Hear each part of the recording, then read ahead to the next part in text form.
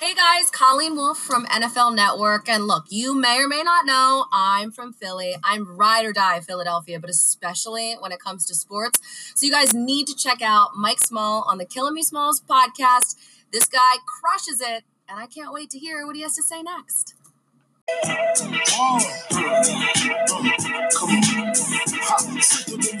Hello, everybody, and welcome to another episode of the Killing Me Smalls podcast. I'm your host, Mike Small. This podcast is now, I'm proud to say, part of the Painted Lines Podcast Network. Go to paintedlines.com and dig into all kinds of great content, articles, podcasts, and make sure you subscribe to this podcast by going to Apple, Spotify, or wherever you like your podcast. Type in Killing Me Smalls, get us a rating, a review, and I think you'll enjoy all kinds of podcasts. I'd love it if you would also give me a follow on Twitter. The handle is Killin, Killin without the G, Smalls with a Z, and the number 2, Killing Me Smalls 2. And I'll probably follow you back and argue with you about all kinds of fun things. Today's guest is a guy that I've followed for a couple of years. His name is Kane Pittman. He's from Australia. He covers the Milwaukee Bucks for several publications and does the Locked On Bucks podcast. Well, everybody's saying the Bucks and the Sixers are the class of the East, so why not take a way too early look at the matchup? Why is my voice a little groggy? Because Kane lives in Australia, and we recorded this thing really, really early Tuesday morning to accommodate Kane. He's a sharp guy, and I think you'll really enjoy the discussion. Before we bring Kane on, just want to give a quick thanks to our sponsor, Kobe Fryer and Matt Blatt Kia. Get Fryered up. I've known Kobe for over 35 years and know that if you need help in the car business, he is your guy. He can help you find a new Kia at one of their 3 locations in New Jersey. Also, make sure you check out the new Telluride, a great, great car, a beautiful SUV, and all the other great models. Plus, you want to see over 250 pre-owned cars and trucks at one of the 3 Matt Blatt Kia dealerships in Egg Harbor, Glassboro, or Toms River, New Jersey. Any credit situation can be handled with ease. Give Kobe a call. This is his cell phone. That's how cool he is. He's going to give you a cell phone, and you can call him anytime at 609-706-2101, or I can put you through in touch with him through this podcast. So let's bring Kane onto the pod.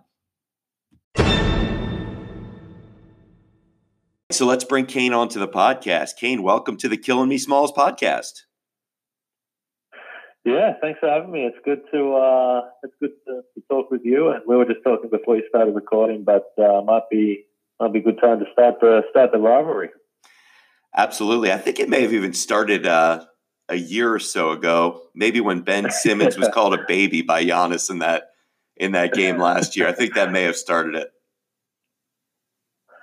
Yeah, that's a fair call. I think that there's only a select number of teams at the top of the East, and it's funny, the Bucks are playing Boston, and I think that the 2 teams they dislike the most Philadelphia and Boston, and I think that is I think that's a mutual feeling from both ends.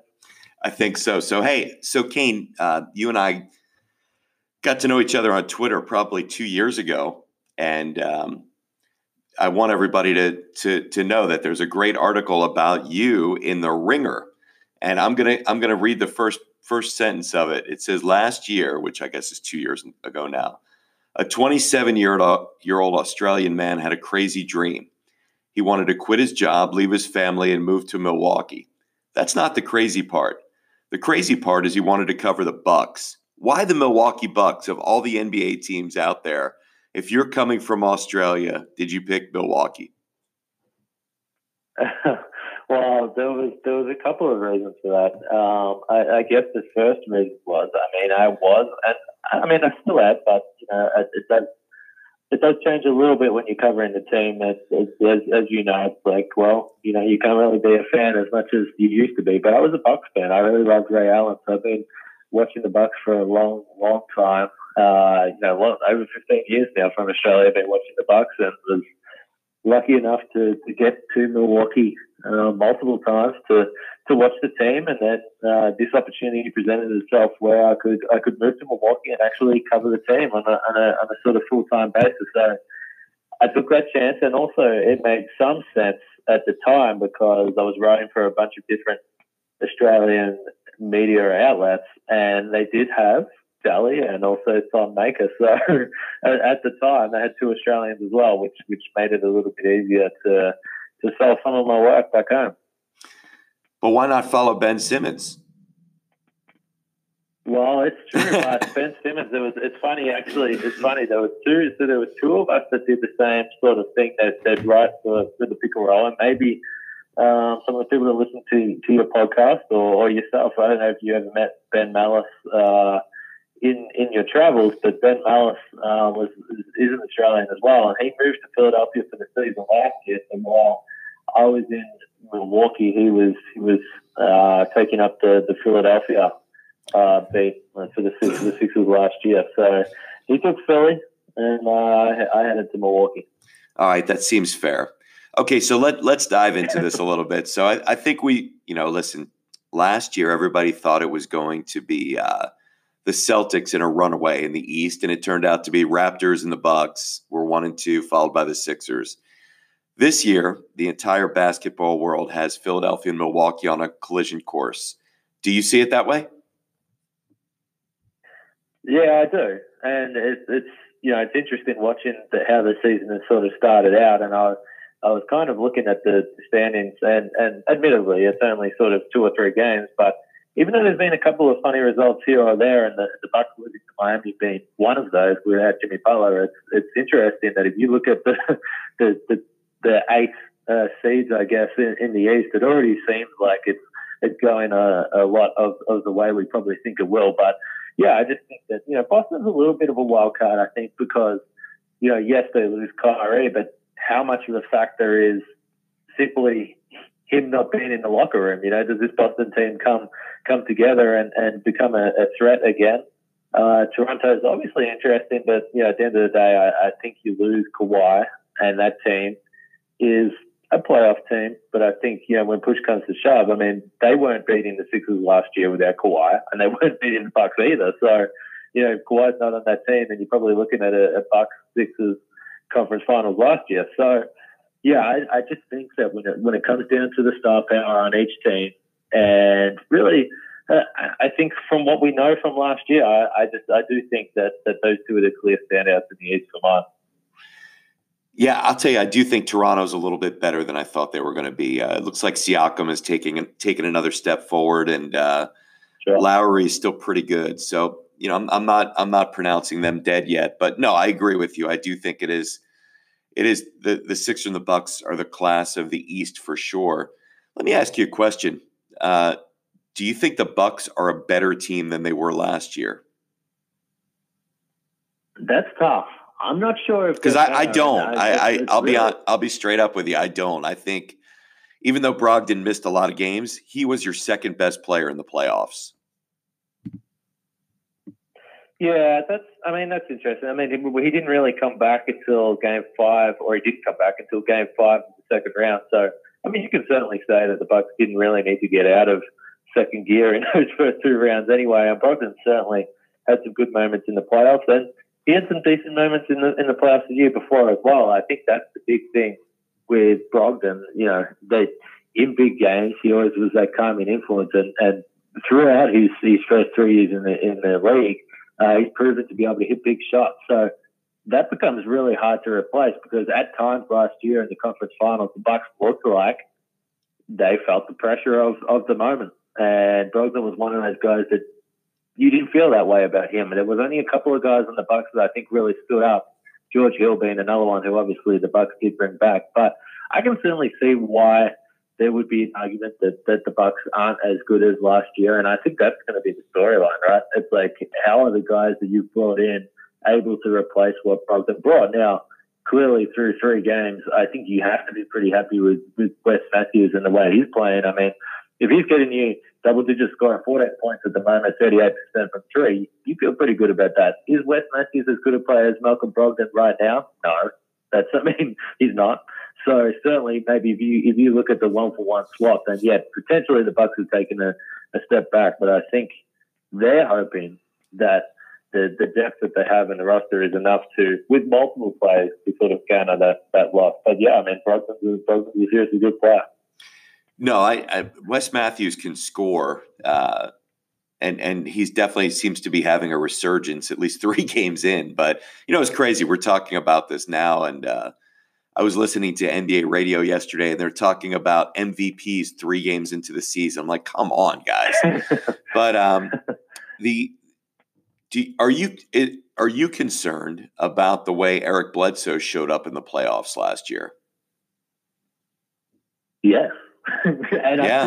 I think everyone should be. Every Bucks fan should be. I mean, that's you. I mean, you can't help that. At this point, Bledsoe has had 2 really, really good regular seasons in Milwaukee and 2 really disappointing postseasons. I mean, and that's the reality. So at this point, it's really hard to look at Eric Bledsoe as a postseason player and feel really confident about it. I mean, you just can't do that because, it's 2 years in a row that not only defensively, because we know that he's a great defender, first team all defense last year, but his offense just completely evaporated in both years. And last year, it got to the point where, while Giannis was struggling to shoot from the outside, Bledsoe almost became unplayable because he couldn't hit a shot. He couldn't hit a 3. And this was a guy that through the season, I mean, he wasn't great, but he was shooting 32% from 3, so certainly respectable.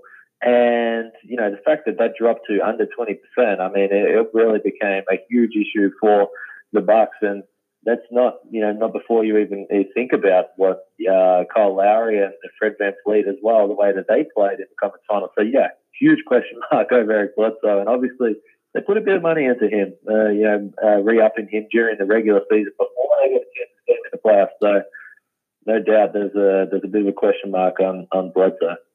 So let's talk about how the 2 teams match up. Last year, the Sixers put Embiid on Giannis, and I think he did reasonably well at times. You don't stop Giannis. You just sort of slow him down maybe a little bit. Simmons struggled guarding Giannis in 2 of the games. 1 game I thought he did okay. Sixers now have Al Horford. How do you think the teams would match up if they played right now? Well, I do like the addition of Al Horford because we have seen before, and again, you sort of touched on it.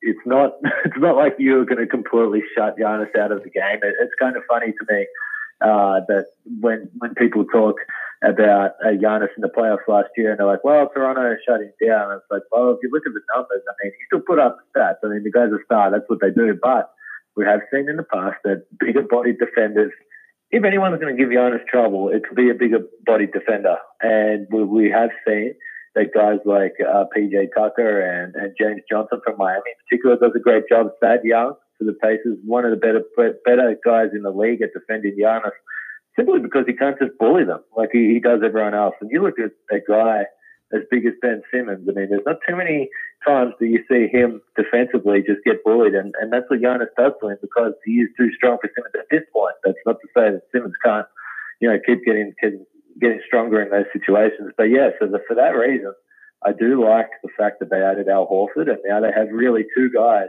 that you feel okay about throwing them at Giannis, because even in the playoffs last year when the Bucks played Boston, it looked like Al Horford started the series pretty well. And obviously Boston win game 1. But as the series went on, Giannis really took over and he just wore Al Horford down. He was too physical for him and ended up, over the course of the 5 games, getting on top. But if you have the second guy there with Embiid, then I think that's a tough matchup for Giannis, no doubt. Yeah, my guess is if they played tomorrow, Horford would be on Giannis, but they would constantly switch. I don't think you can leave a guy like Horford on Giannis for a full game. I think it would wear him down. And I think that if you can throw multiple bodies at him, if you can get a few minutes of Simmons, a few minutes of Embiid, and a few more minutes of Horford, that might be the way to go.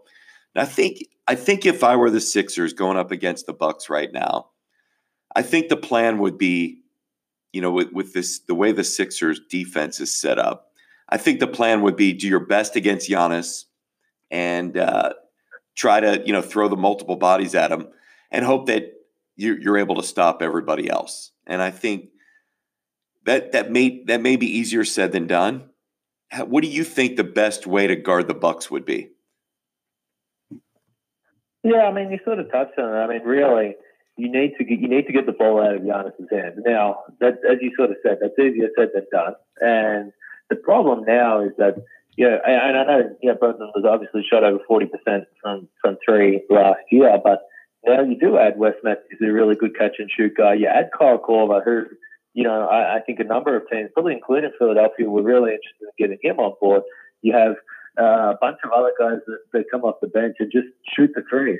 Really, at all times, Giannis has four shooters around him. So it seems easy to say, just throw multiple bodies at Giannis and you'll be able to counter his impact and make the other guys beat you. But the problem with that is that Giannis has got so good at passing, not only just out of the doubles, but just in general as a passer. He's improved incredibly over the last couple of seasons to the point where, I'm sort of expecting that he's going to average 7.5 to 8 assists this year. Last year, he had a career high, an average 5.9. The way the Bucks are set up and the way they're shooting these threes and how many threes they're getting up, it becomes a dangerous game. And you can certainly hope that the Bucks miss threes, and we saw that in the conference finals, and that's ultimately why they couldn't win. But if you get on the Bucks on the night where they're hitting open threes, it's like, okay, well, I don't really know how we slow down Giannis and force the other guys to miss because they can all shoot. So it's difficult, but I would agree. I mean, you got to put pressure on Giannis as a ball handler. I mean, we have seen that he can still be turnover prone. Had 8 turnovers against Miami the other night and looked pretty out of sorts. He looked like he was rushed. He looked like he was trying to force things. I think that's the case with Giannis. You got to make him feel pressure. You got to sort of convince him that he has to force the issue, and we've seen that. He can get frustrated, and if you get Giannis frustrated, it typically works well for the opposition. Okay, so I think I'm going to come right out and say this. I think the Sixers basically built their team to compete against Milwaukee. I think they brought in Horford to for a variety of reasons, but mainly to guard Giannis. And you bring in Josh Richardson, and now between Richardson and Simmons, you've got two of the best perimeter defenders in the league. And with Embiid there as well, to be able to he's a dominant presence in itself. I think they're set up pretty well to play Milwaukee. What are your concerns about playing against the Sixers, and where are you confident as a Milwaukee, as covering Milwaukee? Yeah, it's interesting because I feel really good about the Bucks defending Philadelphia, but then if I have a question mark, it's the Bucks scoring against Philadelphia. So I think both teams have an advantage defensively, but it's a matter of are the Bucks going to be able to run the offense that they want to run and be able to shoot those threes and free up Giannis with the spacing on the floor. I think that's the question that I have. And then is Giannis able to be as effective as he wants to be in the paint when you have two big bodies there? So that's definitely what I want to see. I want to see how Giannis responds to. I mean, we've seen him, like you said, he's had some good games against Philadelphia. Obviously, that's a 50-point game last year with just Embiid there. But now you throw in Horford. Obviously, that's a different kettle of fish with both of them together. And we spoke a little bit about Horford coming, and that may have been as a move for Giannis. That wouldn't surprise me at all. But it's also interesting the effect that had with the Celtics, because I know, again, the Celtics are a team that have, obviously had some pretty good games against Philly. So, yeah, I think that the Bucks defense is set up very well to counter the Sixers. And the main reason for that is Ben Simmons. I mean, he has really struggled against the Bucks. And a big part of that is that the Bucks defense protects the paint as well as anyone in the league. And so far this year, we're seeing a repeat of last year. The percentages are actually down. They're only giving up 58% in the restricted area. And Ben Simmons has struggled against the Bucks. Like there's no other way to hide that. He's shooting.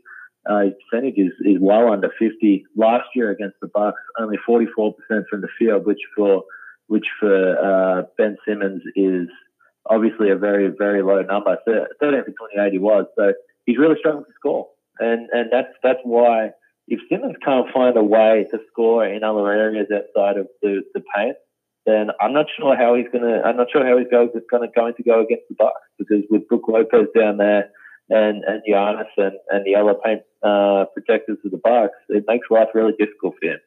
So I would assume that Brook Lopez would guard Embiid and Giannis would be on Simmons. Would that be what you would think? it's interesting because I don't think that the Bucks would really want to put Giannis on Simmons because they like to use Giannis as that sort of freelancing big that often provides help from the weak side. But that's where he gets a lot of his blocks. It's not necessarily one-on-one play. And with Simmons, in the way that the Bucks do drop back in pick and roll coverage and really try and bait guys that they want into shooting, I'm not sure that you bother putting Giannis on Simmons because it's like, well, okay, if you're going to come into the paint, then we'll meet you in the paint. But if not, we don't mind if you have the ball on the perimeter. And, that's why I think it's a tough matchup for Simmons. And we'll see, as the season goes on, whether he has really added anything to his bow offensively. But as it currently stands, the results tell you that he doesn't really like playing against Milwaukee.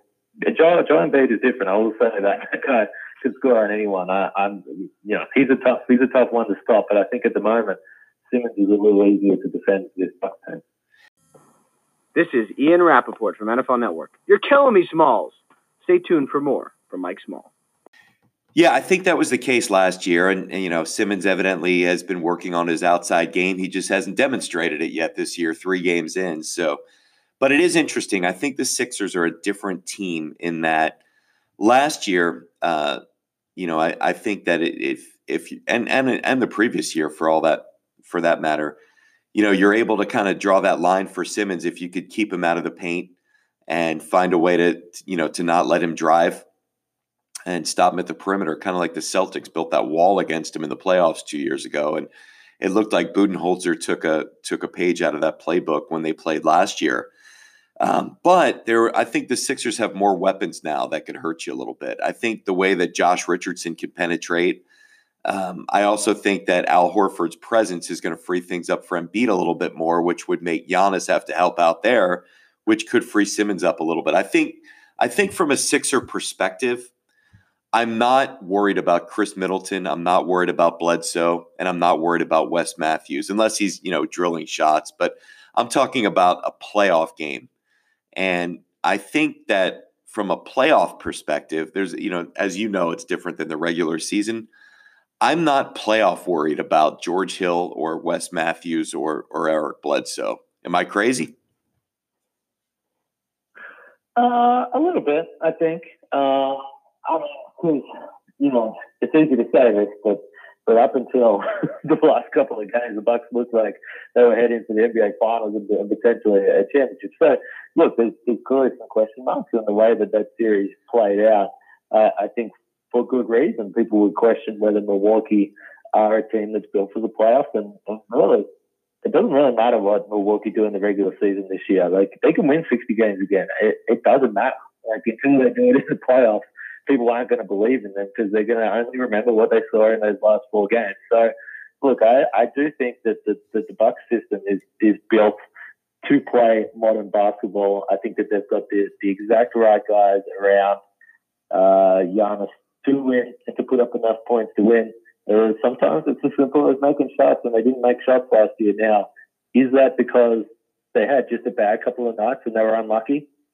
Or is it because those guys aren't built to play in the playoffs? I mean, we're not going to be able to answer that till we get there. But I will say, like, when you look at that series, and even though they lost 4 games in a row, you think about Game 3, that goes to double overtime there. Even Game 6 back in Toronto, I mean, that's a really close game. That series was ultimately decided point differential by only 6 points. I think it was at the top of my head. So, it was, sometimes, I mean, a game is going to be decided by a bucket or two, and unfortunately for the Bucks, they didn't get the buckets they needed, and now all of a sudden the narrative changes, and they got a lot of pressure on them. So while I do think that it would be silly to completely disregard this Bucks team, I do understand that that's the way it goes, and they need to prove it. Oh, I wasn't disregarding the Bucks at all. I'm disregarding a couple of players in the playoffs. So. No, I think the Bucks are phenomenal, and I think Giannis is the best player in the NBA right now. But I do think that, when I think the playoff game is a lot different than the regular season game, as you well know. I think that, the way that Bledsoe and Bledsoe showed up last year, I think George Hill played above who he is last year. Wes Matthews, we'll see. He was a much better player 3 years ago. Is it because he was on bad teams, or has he found himself? Very well could, the way that Brook Lopez has. It's going to be interesting. I'm just giving you the perspective that I think that Milwaukee in the regular season is going to be phenomenal. In the playoffs, those would be the things that would concern me. Yeah, and that does make some sense to me. I mean, the big question mark for mine is Bledsoe, and I 100% agree with you. I'm not as concerned about the other guys. I mean, Chris Middleton, through the course of his career, played 34 playoff games now, averaging 18 points, 5 boards, 4 assists on 45% shooting from three. So, I mean, he's traditionally been a really, really good playoff performer for the Bucks, and a guy that, in big moments, generally stands up. You know, unfortunately, in the playoffs last year, particularly the conference finals, he had a really tough matchup. He was defending Kawhi, and we know how ridiculous Kawhi was throughout the playoffs. And I really felt that matchup and the amount of work he was doing defensively hurt him on the other end. I mean, he looked exhausted at times, but yeah, he's been a great player performer. But no question is, if Bledsoe shows up the way he has the last 2 years, it's going to be very difficult for the Bucks to get past Philadelphia and get to the finals. I mean, they need that guy to be regular season Bledsoe, and it's a concern. I'll say that. It's a big concern. Yeah, no doubt. So how do you see it going the other way? What would be your concerns matching up against Philly? Well, my main concern is that I think it is the big guys. I mean, I think it's the duo that we've spoken a lot about. I think that it is Embiid and Horford. Horford's always been someone that has given the Bucks real trouble defensively, because the way that the Bucks do play, they do like to protect the paint and make guys shoot mid-range jumpers. But Al Horford's a guy that, and there's not, I mean, everyone's shooting threes right now, but Horford is a little bit unique, and there was multiple times when he was with the Celtics where he just completely carved the Bucks up, whether it was passing the ball, whether it was popping and shooting those threes.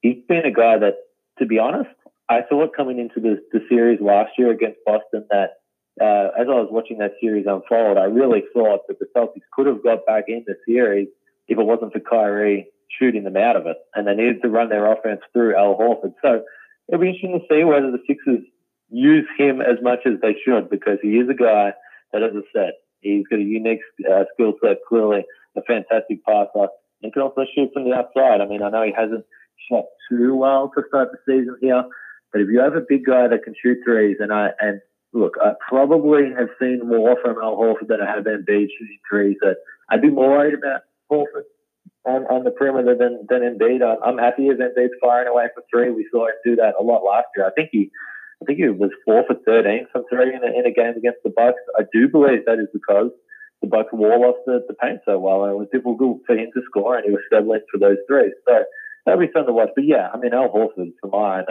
defensively, the Bucks have to find a way to limit his impact on the game. And if the Sixers and Brett Brown are willing to run a lot of stuff through him, and it'll be interesting to see, because when you've got a guy like Ben Simmons, it's like hard to get the ball out of his hands because he's so dynamic when he has it. But yeah, Al Horford's the interesting one. I think he changes things for the Sixers and the Bucks matchup for sure. I think if you saw last night's game against Atlanta, where the Sixers were tied with about 6 seconds left, Brett Brown ran a high-low with Horford at the top of the key and got it down to Embiid. Embiid got fouled, hit 2 free throws to win the game. I think you're going to see a lot more of that. And I think you're right. I think they will run crucial plays through Horford, but with the key getting the ball to Embiid. And I think Horford is the trigger, until Simmons can shoot. Yeah. I mean, that makes perfect sense to me. I mean, I haven't watched a lot of the Sixers. I watched the game against the Celtics, which was a bit of a mess all around, to be honest. But, that was an ugly one, yeah. Yeah, I mean, it was it was rough. But that's what I'm interested in. I'm interested to see how they use Horford, and it's going to take some time. But I think the interesting thing is that we're not going to see each other for a little while here. So, by the time that comes around, you might have a fair indication of what the Sixers are doing, and they'll, by that point they should be starting to really figure things out, which I think will be, I think it'll be exciting for Sixers fans, I think. It's funny you brought up that the Bucks are really the perfect team to play new age basketball with Giannis and surrounding him with shooters. Sixers are the Detroit Piston bad boys of the 90s right now, and they're winning all the games ugly, and it's going to be interesting to watch. Kane, can't thank you enough for being on the podcast. And I know it's really late in Australia and really, really early in New Jersey, but I appreciate being able to connect with you. And, please follow Kane on Locked On Bucks. And what's your Twitter handle, Kane? It's just Kane Pittman, at Kane Pittman, yeah. So, you can see me talking a lot of rubbish about the Bucks on there. Yes, you do, but it's fun. I like to go back and forth with you. You're a great follow on Twitter and a good guy. So, hey, man, thanks so much for joining the podcast. Yeah, anytime. Thanks for having me on.